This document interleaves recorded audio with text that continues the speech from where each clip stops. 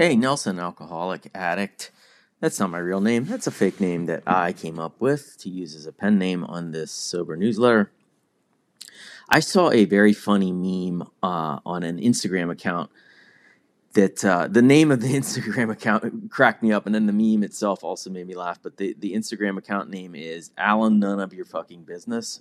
So combining Al-Anon, I guess, and then None of Your Business. It's actually really hard to say. I dare you try to say it 3 times right now. I put a link in the written version of this, or you can look up Alan None of Your Fucking Business yourself on Instagram. But I'll describe it to you real quickly. It's 2 cartoon photos stacked on top of each other.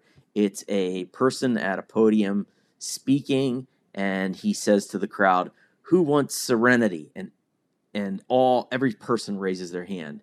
And then he says, "Who wants to work the steps?" And everybody lowers their hand and lowers their chin and has a sheepish look on their face.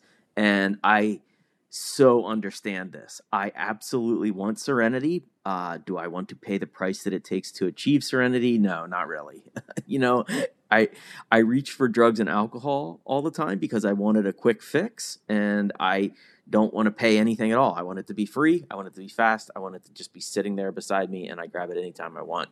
I don't want to pay the cost. And when I say pay the price it costs for serenity, what I mean by that is that for me, it means that I do work the steps and that I go to meetings every week, that I have a sponsor and I sponsor people, and also that I read our basic recovery literature books on a regular basis, probably once a year on some of the big books. Just so, it never hurts to be familiar with kind of the foundation of how 12-step recovery began. So I don't want to read one of those books every 10 years. Like, that's not enough for me. That's my point. So if that all sounds reasonable, like a pretty good recipe as the cost of serenity, it is. It is. I totally agree. I've done all of those things for pretty much my entire recovery, but I also have some experience with what I would call the recovery drive-through window, where you're not sitting down and taking your time with your recovery meal. You just want it to be fast, and that's a version of sobriety where I don't work the steps for a year, sometimes 2 years, 3 years, 4 years, sometimes long periods of time. I had one stretch where I didn't have a sponsor for a few months, and I had a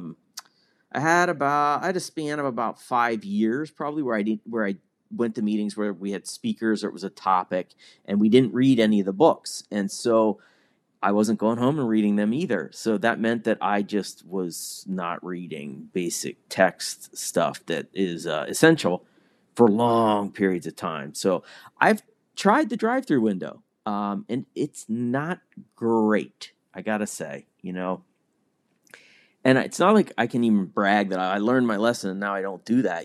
Earlier this year, I was after a meeting talking to a dude, and he was running through. He was sponsoring a bunch of people. I don't know, five people, something like that. And he said, "How many people are you working with?" And I said, "1." And he said, "Hey, dude, that's not good enough for the number of meetings you get to, the number of people that you interact with, the newcomers that you meet. You have a lot to offer as a sponsor. You got to get your hand up and volunteer, offer to work with others. It's important to you, and it's important to those people."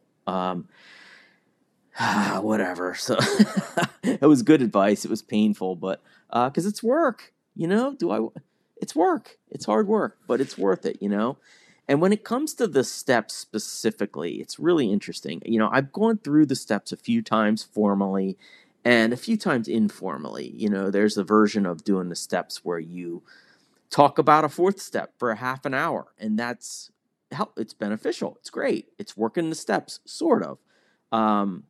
I've also been working the steps with sponsees, which is great. When you work it with someone else and they're working, making amends themselves or working through resentments or taking personal inventory, it helps me too. I do some internal dialogue and things like that on myself too. And that meme that I referenced here for this newsletter entry, that meme indicates that the path to serenity is through the steps.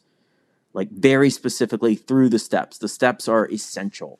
And I think that's true. I think that the that's given in that meme is like the steps are kind of ground zero of starting on recovery. I agree with that. I found them to be essential.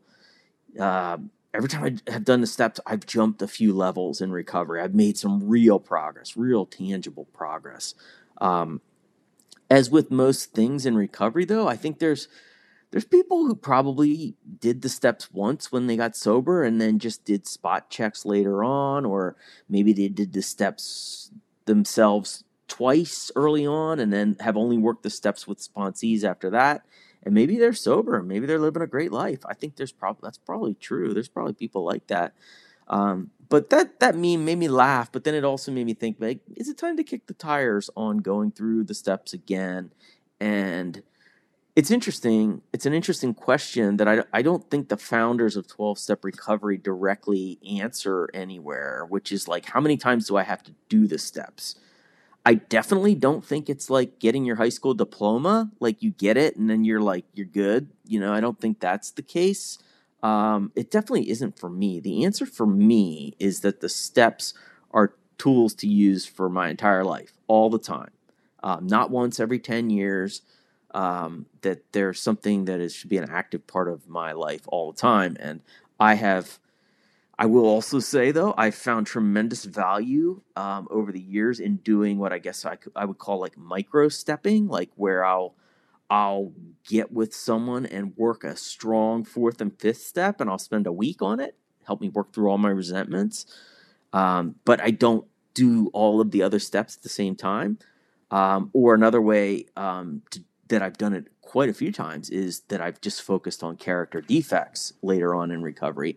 And to do that, I've read Drop the Rock with a person or a couple of people, and I've definitely gotten a lot out of that. Character defects are maybe the number one thing that affects me on a daily basis right now. All of those things that, I might live a pretty clean life for the most part, but man, you lift up the rug, there's still some dirt and bugs running around in there. So I've gotten a lot out of thinking about character defects in that way. And it's not, reading Drop the Rock with another guy is not the same as working steps 6 and 7, in my opinion. I think it's like a little bit different, but it's definitely good work, man. It's benefited me a lot. So I guess like the bottom line, there might be a way to serenity that isn't a direct line through doing the steps over and over again, but